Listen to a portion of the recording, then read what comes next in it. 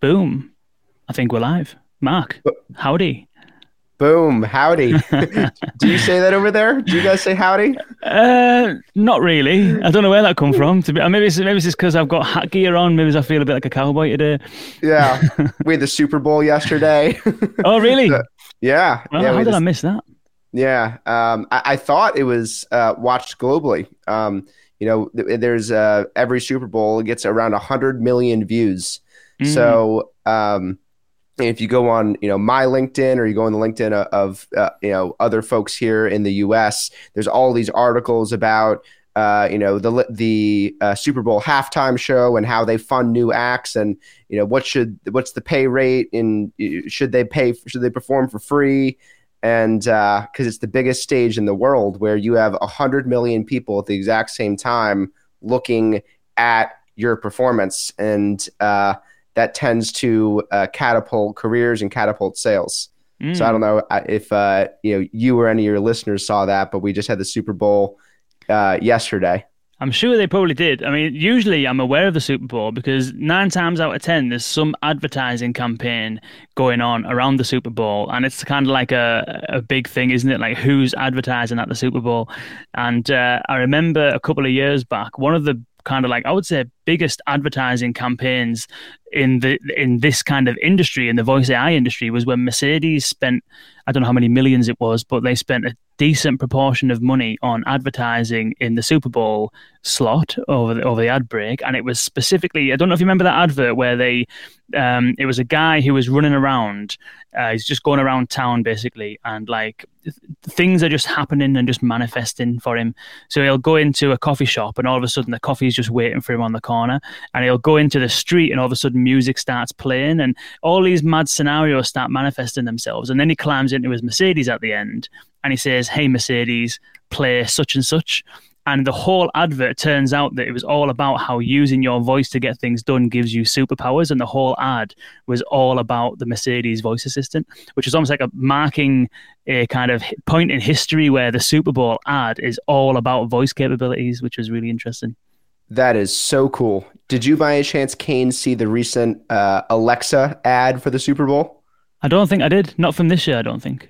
Oh, it was like actually funny. Um, it was what if Alexa could read minds, and Ah, it would nice. have you being next to Alexa, and then you'd have your spouse, and it would say reminding spouse to clean the kitchen, that kind of thing. That is class. So It's it mad, was like, but yeah. it's just got it shows though, doesn't it? How even now, I still think that this is a very niche industry that we're both kind of working in, with very niche kind of emerging technology. Yet over the last 4 years, this technology has been featured in primetime Super Bowl ads, which is, as you said, one of the programs that has probably the largest live listenership or viewership on amongst anything that ever airs in the world.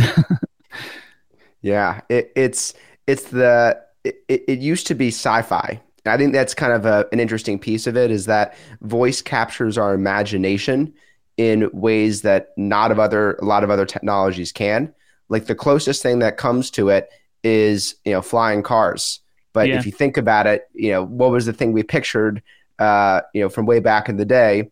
It was Spock saying computer, and then I think it was Spock. I'm not a Trekkie. I'm sure I'm bastardizing that.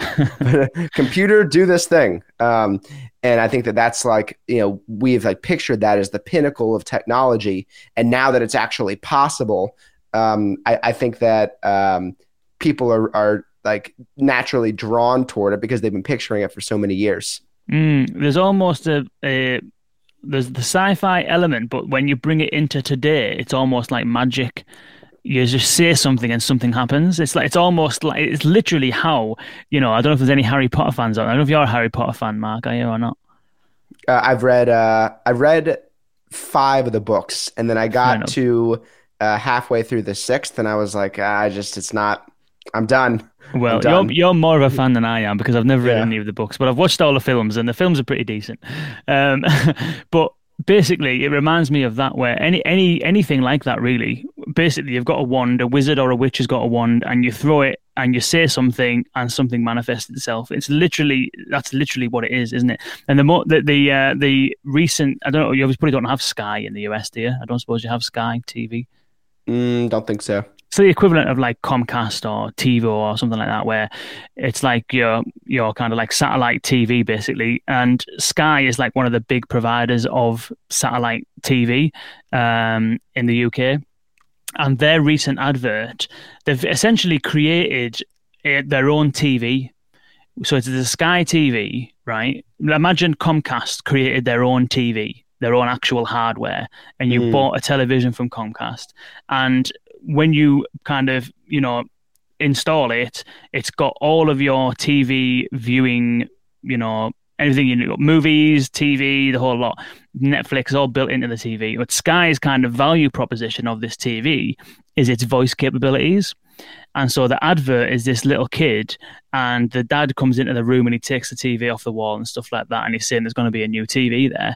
And this kid's dressed in this wizard outfit. And there's a big pile of clothes in the middle of the room and sheets and stuff like that. And all he's just saying, I can't remember what he's exactly saying, but he's saying stuff like TV appear or something like that. He's trying to make a TV appear.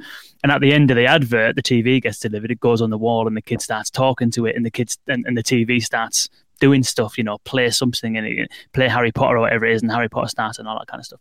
So again, I would say that Sky are actually a little bit even behind at the times, but what it is a piece of hardware that's being created by essentially a broadcasting company, and they're leading all of their communications and all of their marketing efforts. They're leading with voice capability as if it is magic to use your voice to get stuff done, which is, I don't think it's original, but it's very much like that in terms of how lots of companies are kind of like presenting voice capabilities. Yes, it was sci-fi, but now it's like magic, Kane, I love that. And I'll say, my fiance and I, we got a smart TV about 2 years ago, and it has voice capabilities. So you click and hold the microphone and you can use the voice. And what's so interesting is that the speech to text capabilities are awesome, that the search capabilities are awesome, but somehow they didn't sync up the software so the voice works at every point of the application. So if I'm on the main screen and I say play Netflix, it's like looking for shows called play Netflix. It's like, no, it's supposed to go to Netflix. So how interesting is it to see examples where the voice capabilities almost outpaced the software capabilities, the actual interface. I think there's going to be a big correction on that now for the exact sort of reason that you just mentioned, Kane, which is if we have the ability to trigger all these things with voice, it's like missing the magic. And I'll tell you, I take the remote, and if I'm trying to look up a new show, most of the time I will go to that giant keyboard that's displayed on the TV, and I'll go up arrow, left arrow, A, down arrow, right arrow, K. And it's like, it's terrible. Whereas I really want to just use my voice. I think we'll get there. Yeah, we'll get there. It is very fragmented right now.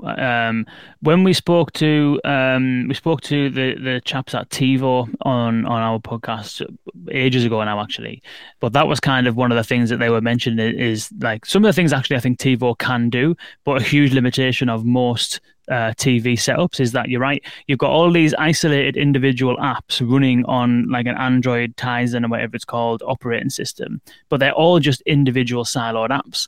There's nothing exposing any content or data from outside of the app to the operating system. So the voice capabilities that sit on the operating system can't see the content that's in all of these individual apps. And so you've got play such and such. And what happens on my TV is most of the time when you say play whatever, it will actually just run a YouTube search because it can do that. It can just, use the YouTube APIs, do a YouTube search, and that's it. So you can't, like, what would be ideal is that you search for something and every single app that you have installed all surfaces whatever matches that search query. And then you have the results, which is results from Netflix, results from Disney, results from wherever.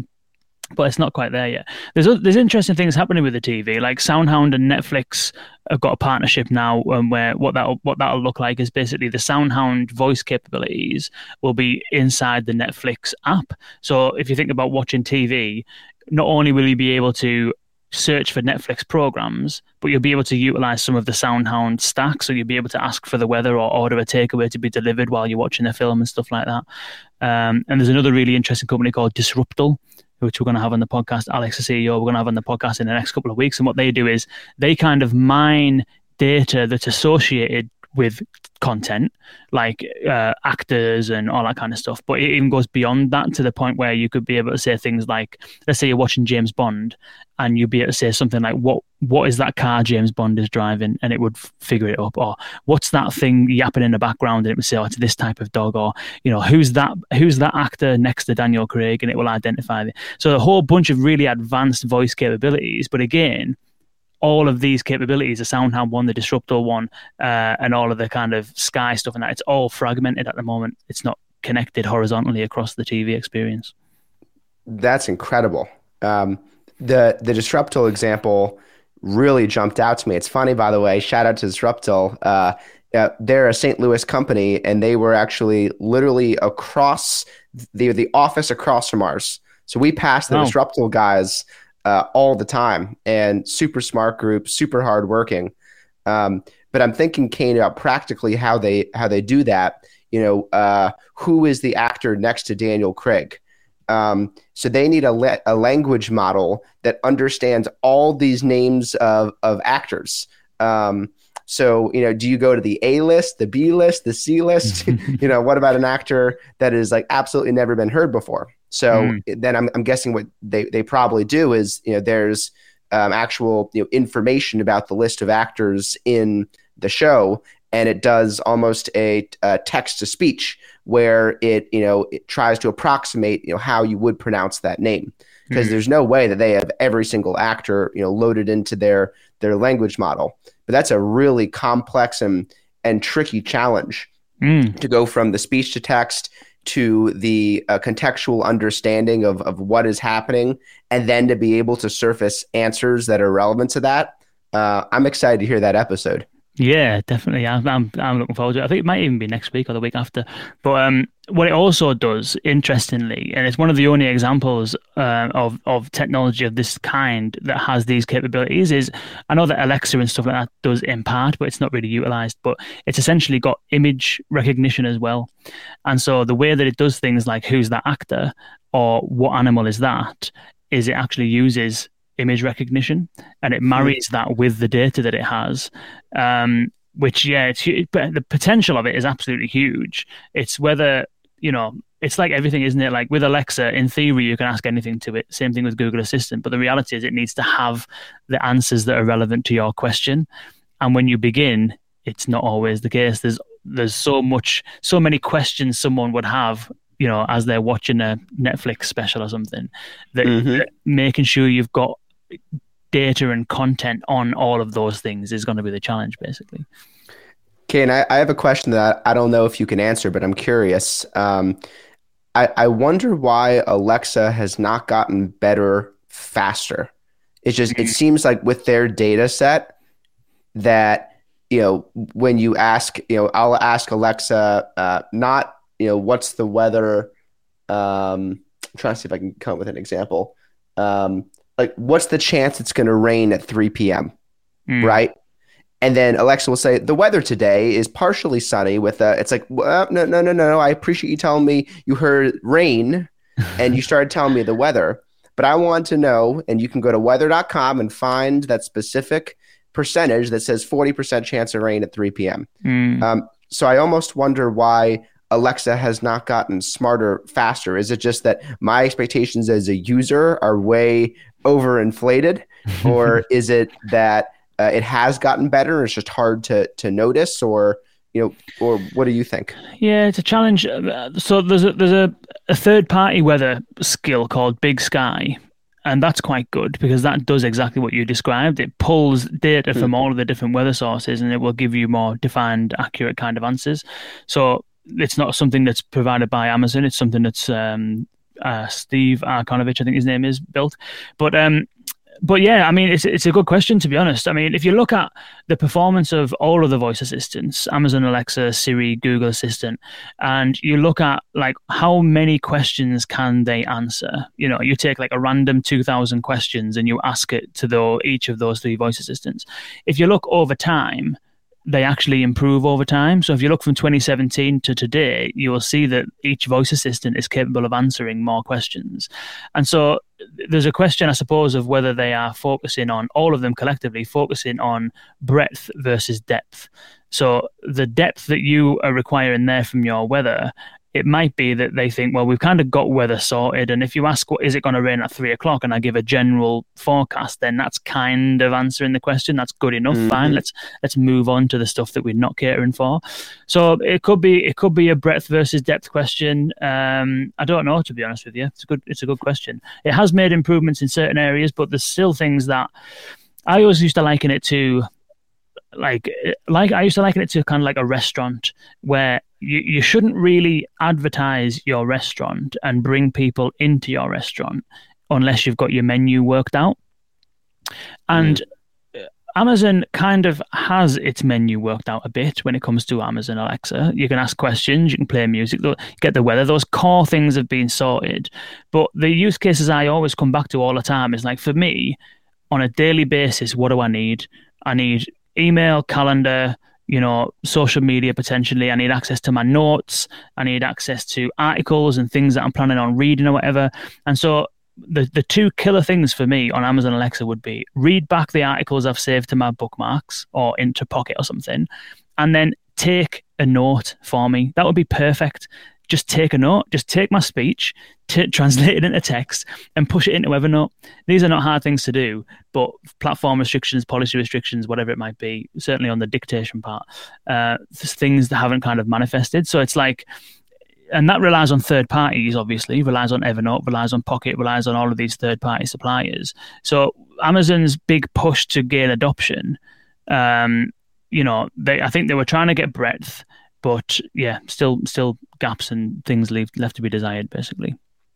Yeah, Ken, I heard a few really interesting things you mentioned. The first is that to answer that initial need I had, the way to do it would be to go through a third-party app.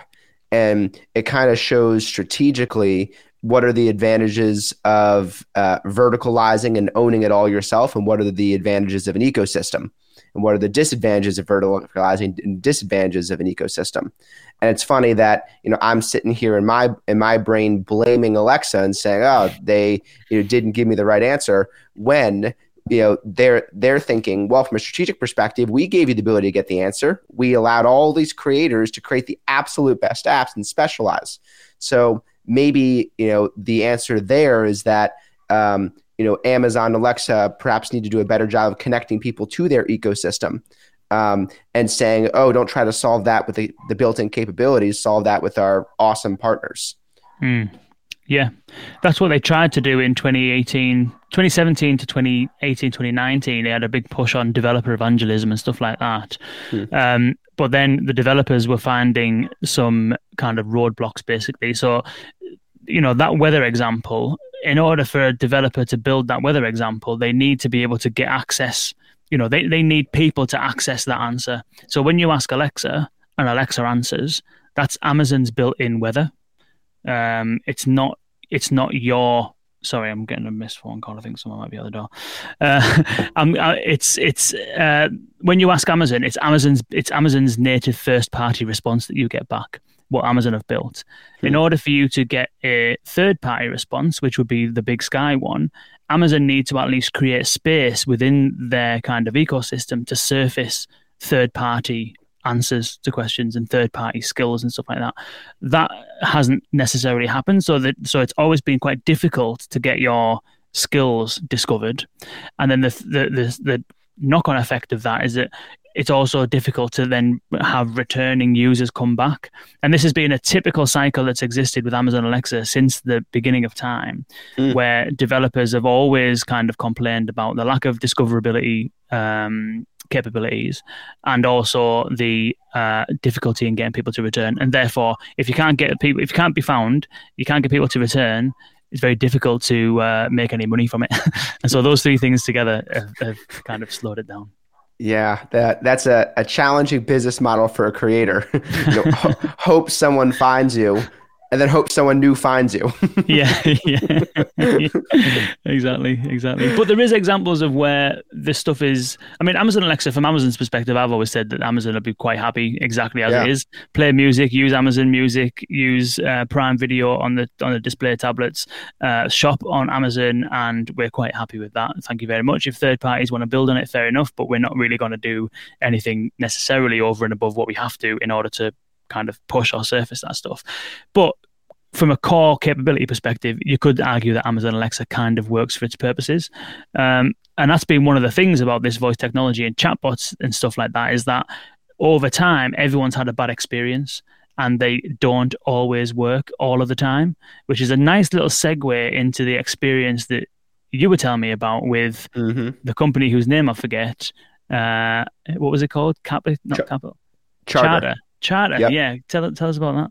Yes, Charter is one of the big U.S. telcos, and phone, internet, TV, that sort of thing.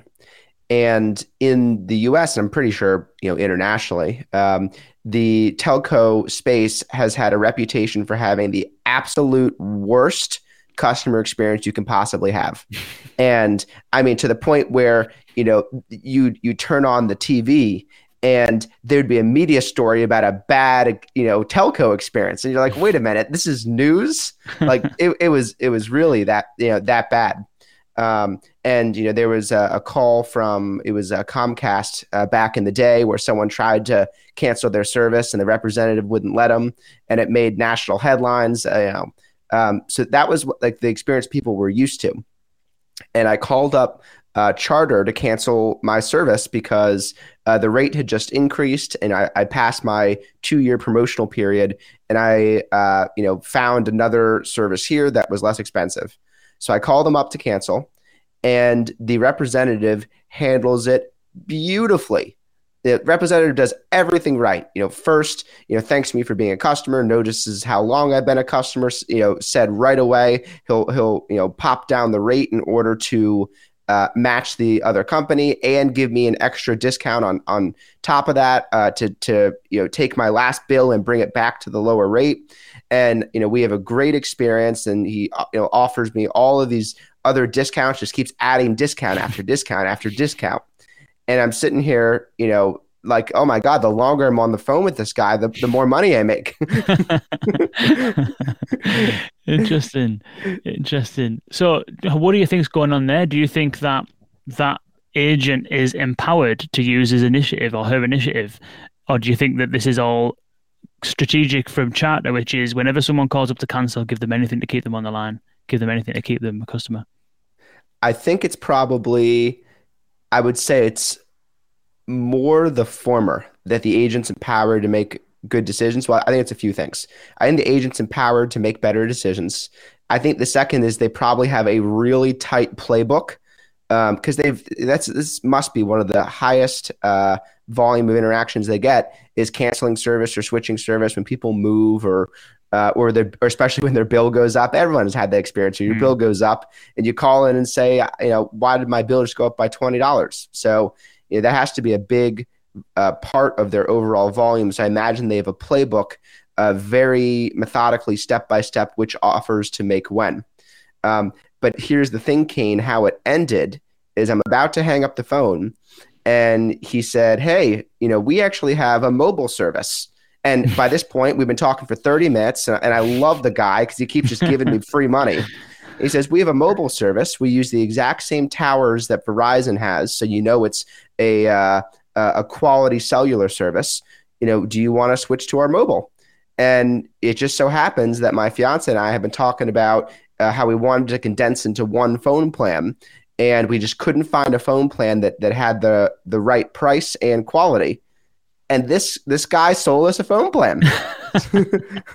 so now we moved our phone over to Charter. Wow. And how much did it really cost them? It cost them going back to the previous rate they were charging us, plus like a $10 discount, and then maybe like a $30 thank you or something, waive a connection fee. That was it. Mm. So I think that part of it is not only are they empowered to do the right things, not only have they worked out the playbook of how to handle these inquiries in a way better way than they used to. So maybe it's almost in that case a little bit the opposite of autonomy. It's more, instead of the agent just saying, you save them at all costs and the agent's desperately trying to save it, maybe it's a little bit more constrained. But I think the third piece is that realization that there is a real profit center opportunity with these customer interactions, that it's not just about cost savings, that if you invest in it, you can take a customer service call and turn it into a sales call. Interesting. And that wouldn't have been possible unless that person initially had the right kind of attitude, the right kind of experience. You were saying that you were getting on with him and stuff like that. It's like the rapport that people have. Obviously, the playbook and that kind of helps, but everyone's had the experience where you call a certain company and there's someone who answers who doesn't really want to be there, doesn't really feel like talking that much. Regardless of what the kind of thing is that you're trying to get done, sometimes the rapport is not quite there and you don't really feel like sticking around in that conversation. And so if you were offered an alternative mobile plan or whatever, half of your incentives are kind of just aligned to get off the phone because it hasn't really been you might have got the outcome that you were searching, but the experience itself hasn't been pleasant. So I wonder how much of that conversation you had was down to you getting the outcome that you wanted, which is a reduced plan or staying the same, versus the actual experiential element to the rapport building and how it actually was to have a conversation with that person. I think the experiential element was make or break, because by that point in time, I was rooting for this guy. He was my agent, and I was like, man, I have a good agent. I have a good agent who's given me a good experience, and I want this person to have a great day. And I was rooting for him. And when he, gave me the pitch for mobile, I was like, well, least I can do is listen. He's knocked off all these rates and been very pleasant. And it's interesting in the IVR when it said, click this option to get to do troubleshooting, click this option for customer service. Interestingly, sales was not an option. So when I called in, they didn't say click for sales. That wasn't any of the options. It was, I had to click customer service. So I'm starting this relationship as a customer service relationship, and he 100% satisfies the customer service need. And at that point, he can tell I'm a 10 out of 10 and moves over to the sales need, which I think is like perfect execution. And so many businesses have the opportunity to do that sort of play better. Interesting. How do you think that, because Charter sounds like a massive, obviously in the UK, I'm not quite as familiar with the company, but obviously if it's a telco, it's going to have a large degree of scale. I'm imagining it's a very big company in the US. A lot of companies that have that level of scale often have a level of either culture or a level of kind of like day-to-day stuff that they're dealing with and find it quite hard to make transitions into new ways of working. What kind of observations would you have or pointers would you have for a company that is trying to kind of take itself from we just have to get these calls answered and get people off the phone because this is a really stressful, high volume job and we need to just kind of like get through the day, trying to position themselves and transition into a space where a 30-minute phone call with a customer who wants to cancel is absolutely fine. We'll do everything it takes to keep hold of that customer because longevity and customer lifetime value is a priority. And then also we'll even try and see if we can upsell them at the end. That's a totally different culture to some kind of contact center environment. So what would you say some of the things might be that you would think companies need to do to move towards the latter rather than the former?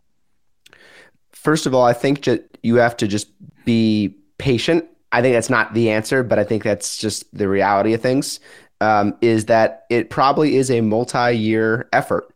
And you could make big headroads in a year.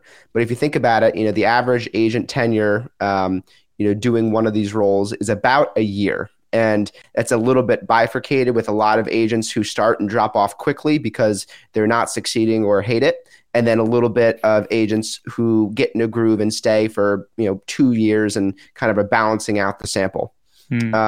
But if you think about it, then you have about a turnover. You're turning over a new leaf every single year. So if you hire up a new agent class this year, then that's the agent class you're going to have at the end of the year as well. So, part of it then is going to be the talent, which is what kind of talent did you hire? And I think that's one thing that's actually been changing quite a bit is people are looking for folks who have had actual like resumes and experiences in contact center. And the better contact centers are saying that you must have previously worked at another contact center. So it's almost like this whole career economy is emerging where you can be a brand new agent, you can be a somewhat experienced agent, you can be a very tenured agent. And the complexity of the calls you'll handle and the sort of brands you can work at are often dictated by that. But the talent's going up. And then the big thing I'd say that people need to do is be purposeful and be strategic. And I think that that's the thing that the best contact centers are doing today. It used to be that was the function you didn't really think about or didn't really care about. It was just the customers are calling in and we need to make sure that they don't get pissed. And that was the point. But I think that, folks that are looking at it and saying one of our strategic pillars is to solve the customer need 100%. And then when the customer is elated, always look for some opportunity to enhance the customer relationship with new products or services. I think if someone says that is our stated contact center strategy and pairs that with good talent and looking for the best talent in the industry, I think that's how you create the cultural change. It just starts with caring and it starts with good people. Interesting. Do you think that guy had some kind of agent assist technologies at play, or do you think he was just naturally as dynamic as he was?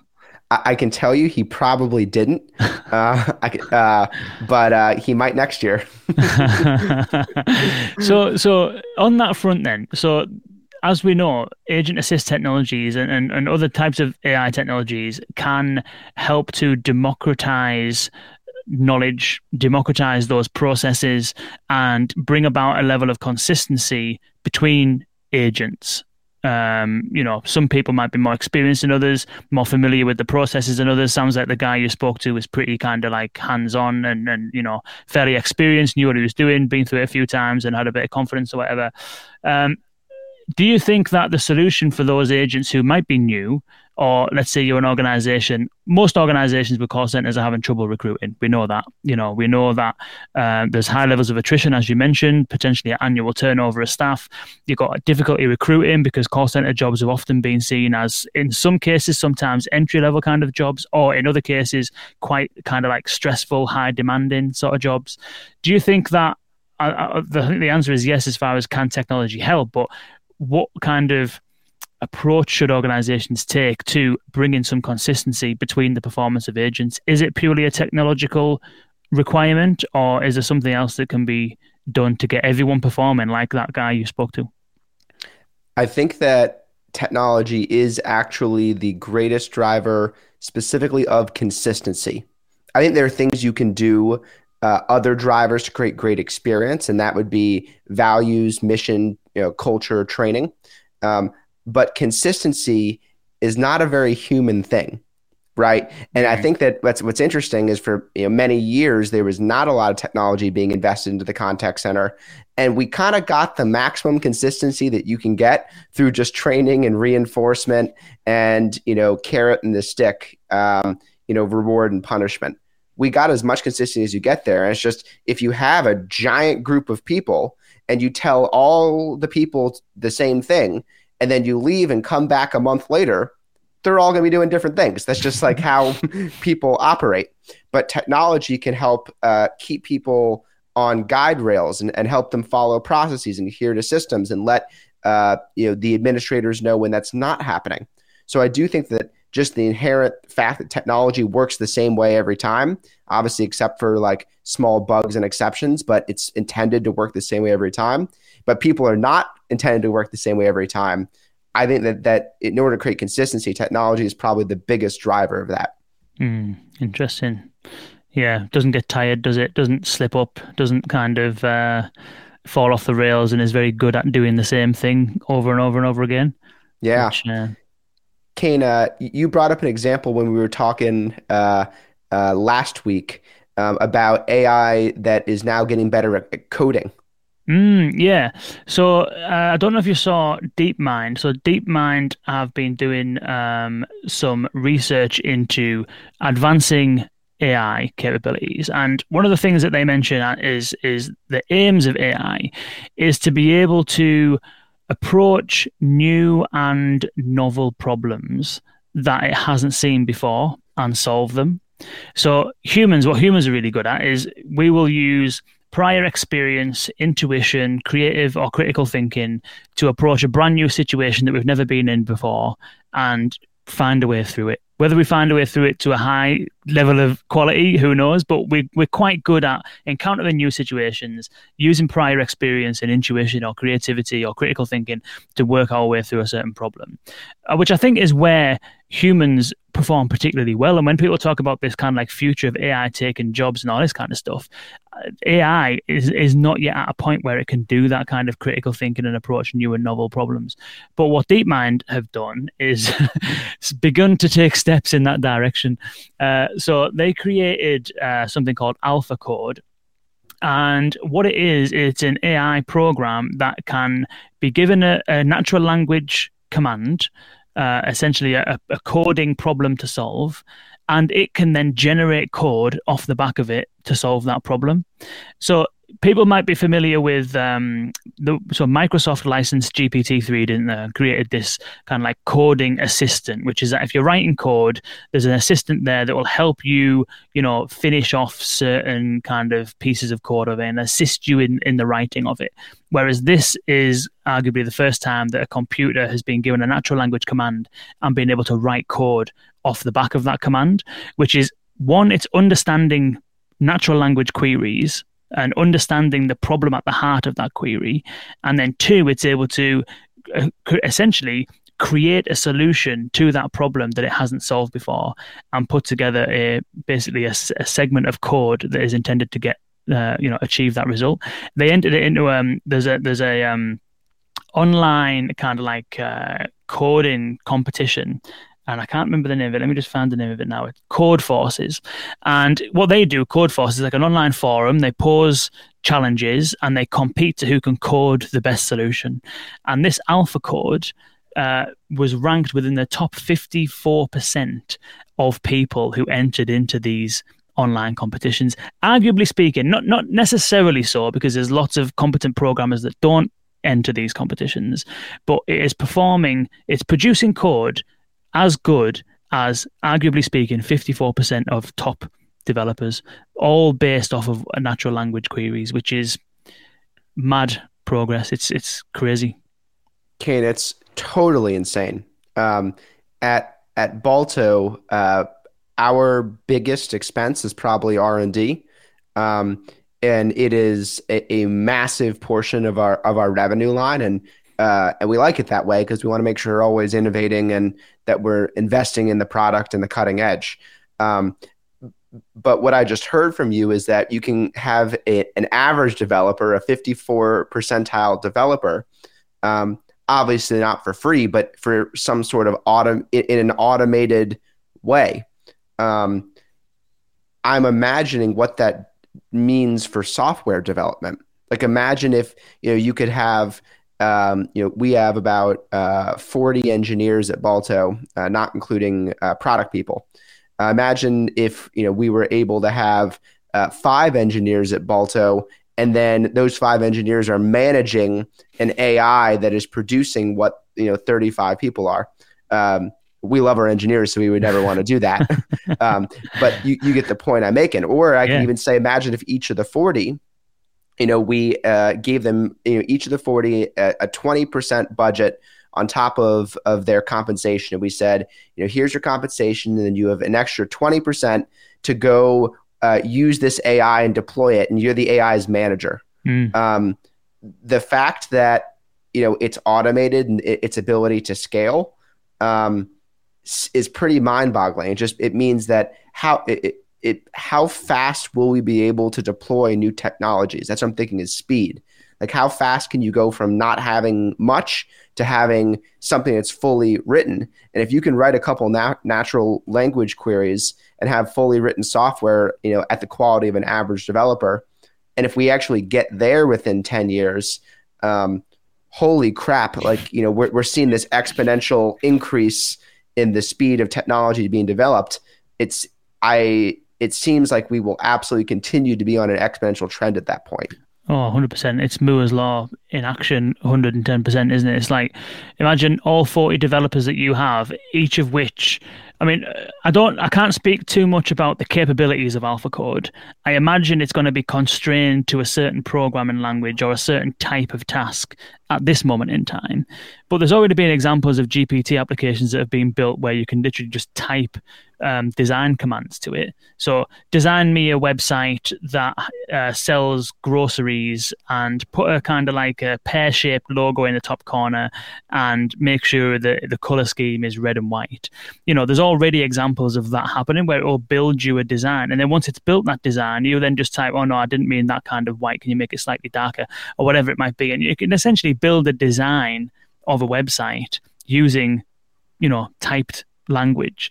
And so I don't know the constraints on breadth of this AlphaCode as it currently stands, but it's on that trajectory, isn't it? It's on a trajectory where any programming language, any type of coding problem, imagine all those 40 developers have access to one of these AI coders, and it's like, how many things could you get it to do on a day? You just be literally, you could be, yeah, it's frightening. It's the hardest part will actually be feeding it with enough commands, because your product road, imagine your product roadmap being able to be developed in the next 2 weeks from automated code.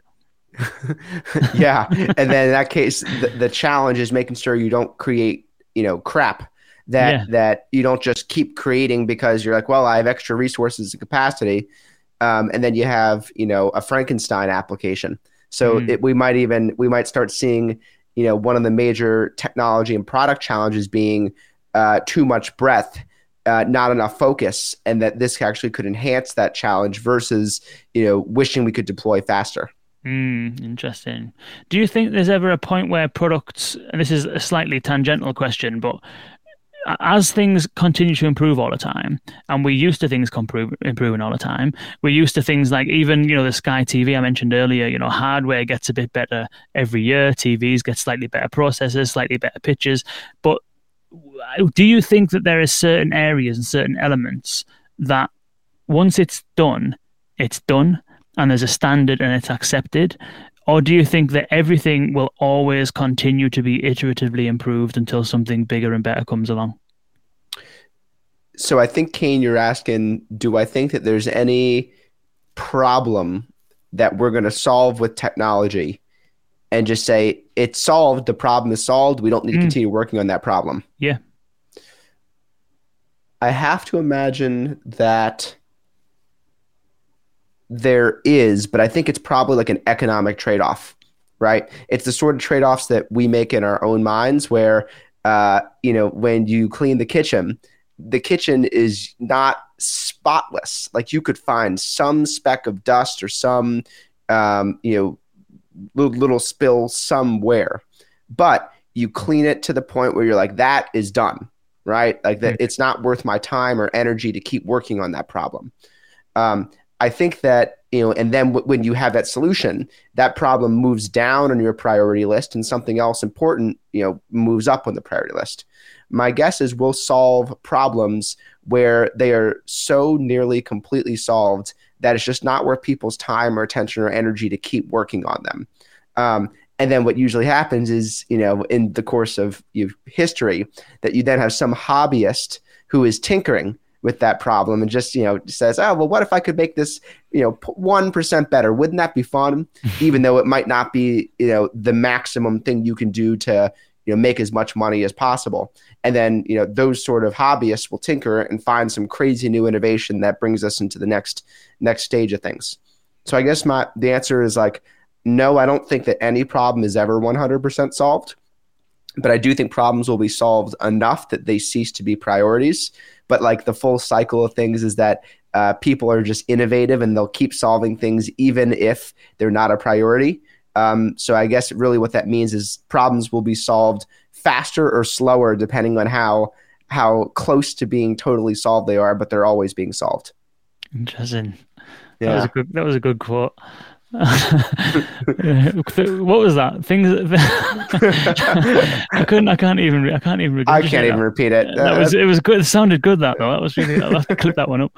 Yeah. So another thing that I wanted to mention was that I saw it was a while back now, probably I would say it might be in last year. You can tell me actually. Gartner, the Gartner Magic Quadrant. I think it was Gartner that did a Magic Quadrant on agent assist capabilities, and you were in the leadership quadrant. Was it? Was it Gartner that did that one? Gartner did not do one on agent assist. We would love them to. Forrester did a conversation intelligence, and Gartner did a cool vendor. Yeah, I'm thinking of the Forrester conversational intelligence one because I remember seeing, was it Invoker that was up there? Balto was up there. A couple of others. Sounds right. Yeah, yep. That's right. Yeah. So Gartner did do a Magic Quadrant on conversational AI platforms, enterprise conversational AI platforms, and it was reminding me of a conversation that we were talking about a few weeks back when we were talking about buy. I think we were talking about buy versus build. We were talking about isolated capabilities versus fully kind of managed products and stuff like that. And it got me thinking about that while I was reading it, because in the Magic Quadrant you have there's about 20 of them that made it into the kind of quadrant, and in the leadership spot there was like Cognigy and Core AI and Amelia and Omelia and OneReach and stuff, and then you had a few others like Google and IBM and Amazon were in there and stuff like that. Rasa was in there, but Microsoft wasn't, and it was interesting to me why Microsoft wasn't in there. And in the actual report it says that Microsoft wasn't included because they don't have what can be classed as a kind of like a full kind of platform. It's a bunch of capabilities that can be stitched together to create a platform if you want, or they've just got so many products that they might not have submitted the right one if they did submit the right one. They've got Power Virtual Agents, they've got Microsoft Bot Framework, they've got Composer, they've got all the isolated capabilities like Lewis NLU and text to speech and speech to text and all that kind of stuff. So it wasn't included. So, and it's just a pedantic point really for me, which was that AWS was included, but Lex requires additional capabilities to be useful, requires text to speech and speech to text at least. Rasa is a coding framework like Microsoft Bot Framework and like AWS if you were to use the Lex NLU on its own. And so it was just a pedantic thing of why are certain vendors included in certain things, and what is the difference between certain types of capabilities?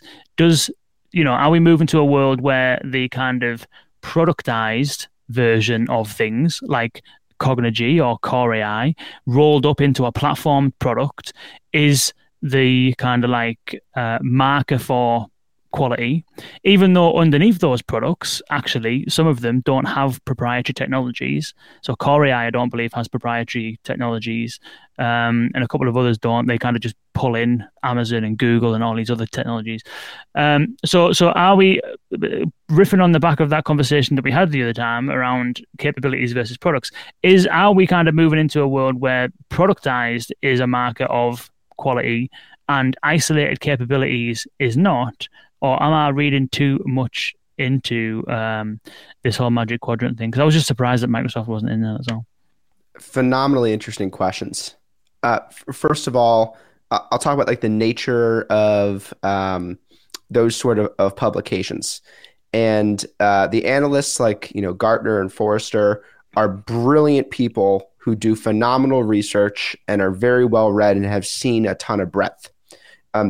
If you want to think about how to apply that mentally, like, what do these reports mean? My perspective is you can almost think about it as a snapshot of how the market is thinking at a certain point in time. Like, this is what the market is saying at a certain point in time, and the analysts are doing their best for the speak to the market. They do a little bit of here's the direction that we think things are going, but I think actually they do a better job of capturing this is what the reality is today. And if you think about it, Gartner, as example, won't publish a Magic Quadrant until there are a sufficient number of players that are competing in the space. So if you have one player who's super innovative, you're not going to get a Magic Quadrant with one player on it. So the space is already established. So as a result, I think that it's a little bit difficult to project the trajectory of where things are going with the analysts versus, get a snapshot of where things are today.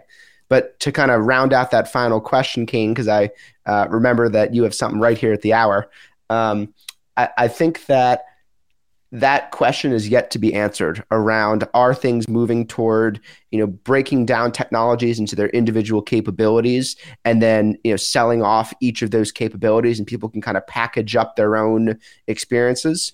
Or is the future people pulling from a bunch of different tools, compiling them together in useful ways and having a cohesive product or a platform?